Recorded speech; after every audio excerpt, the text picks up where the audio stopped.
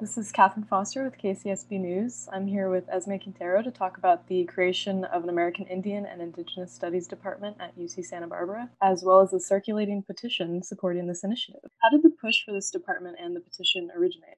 The petition started really out of a frustration of constantly having meetings with UCSB administration, specifically like the deans within humanities and social sciences, who told us that as students and as a collective, we were not being aggressive enough. And they specifically utilized the word aggressive. So, like, as a student and as someone who has been working for this for the last few months, and of course, like, this is labor that's been going on for close to 5 years because the American Indian Indigenous Academic Council that's been doing this work initiated in 2015. So, we're close to 6 years of doing this with little to no progress. I finally got fed up and created this petition alongside some other Native and Indigenous students out of sheer frustration, really. So, what are the demands outlined in the letter to the campus administration? So there are several demands. The main one being really just that the university cooperates with the proposal that was set out by the American Indian and Indigenous Academic Council. And basically the proposal lays out what a American Indian and Indigenous Studies department would look like. So the structure, the proposed staff and faculty that we would have, the initiatives that exist under this department or what would exist under this department, funding for our initiatives such as a research symposium and retention efforts, because Native students do have such a high dropout rate in which it's estimated that 50% of all Native students will drop out within their like lifetime at UCSB. It also calls for just further representation and honestly administration finally having to take accountability with the ways that they have erased Native students. So, you touched on this a little bit, but what is the process of creating a department at UCSB, and what has that process been like for those involved so far? I guess this answer requires a lot of history on the actual council. So the council was created in 2015, largely due in part to the labor of the late Inez Talamantes, who was a professor under religious studies. And thanks to her leadership, her guidance, and her strength, the academic council was created.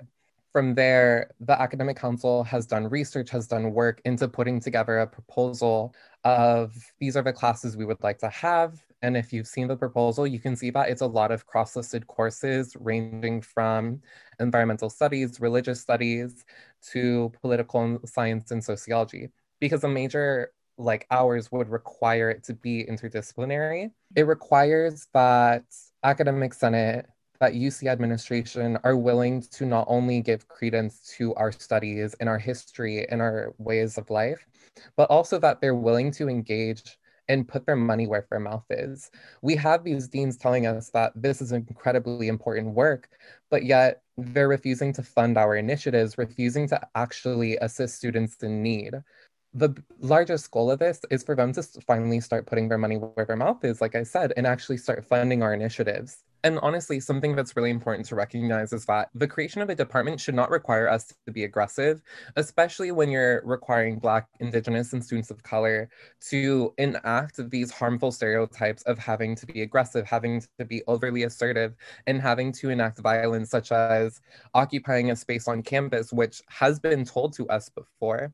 There's no reason that we as students are required to enact these extreme measures simply for the university to agree to such a basic request as representation in this university. This allows the university to weaponize its systems against us. When students who are angry and demand justice and demand these actions do take part in these systems, such as occupying buildings or really just being more aggressive in these spaces, it allows the university to enact violence against us, such as UC Police Department. And quite frankly, that's not fair to us. That's not what we need to do. That's not what we deserve. We deserve the right to a department and the right to the accreditation of our experiences simply because we are human and we deserve them point blank, not because we're willing to go to the extremes and endanger our own futures for them.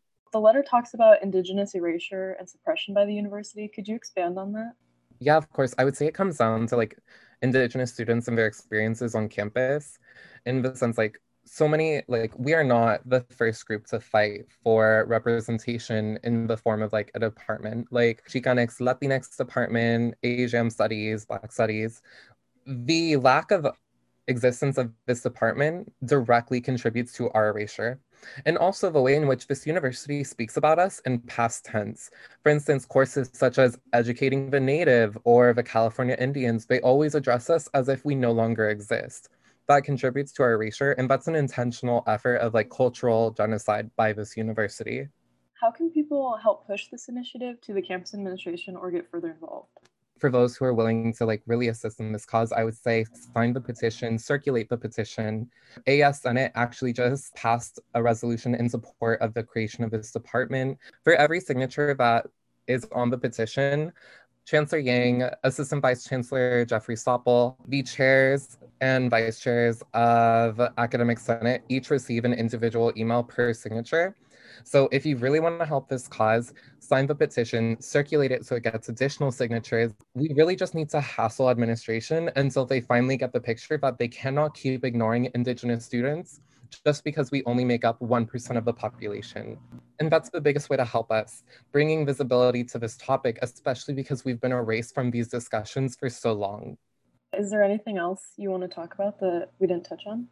Be conscientious of like how we navigate these topics. There have been so many horror stories. If you've ever been to the AIICRC or American Indian Indigenous Cultural Resource Center, in which we've had people enter our safe space and ask us to meet a real Indian, or people only speaking about us in past tense, like we are real, we exist, we are human, and we deserve kindness and compassion. And that's something that cannot be understated, but people need to recognize us as who we are and not try to gatekeep our identities or even insist that we do not exist.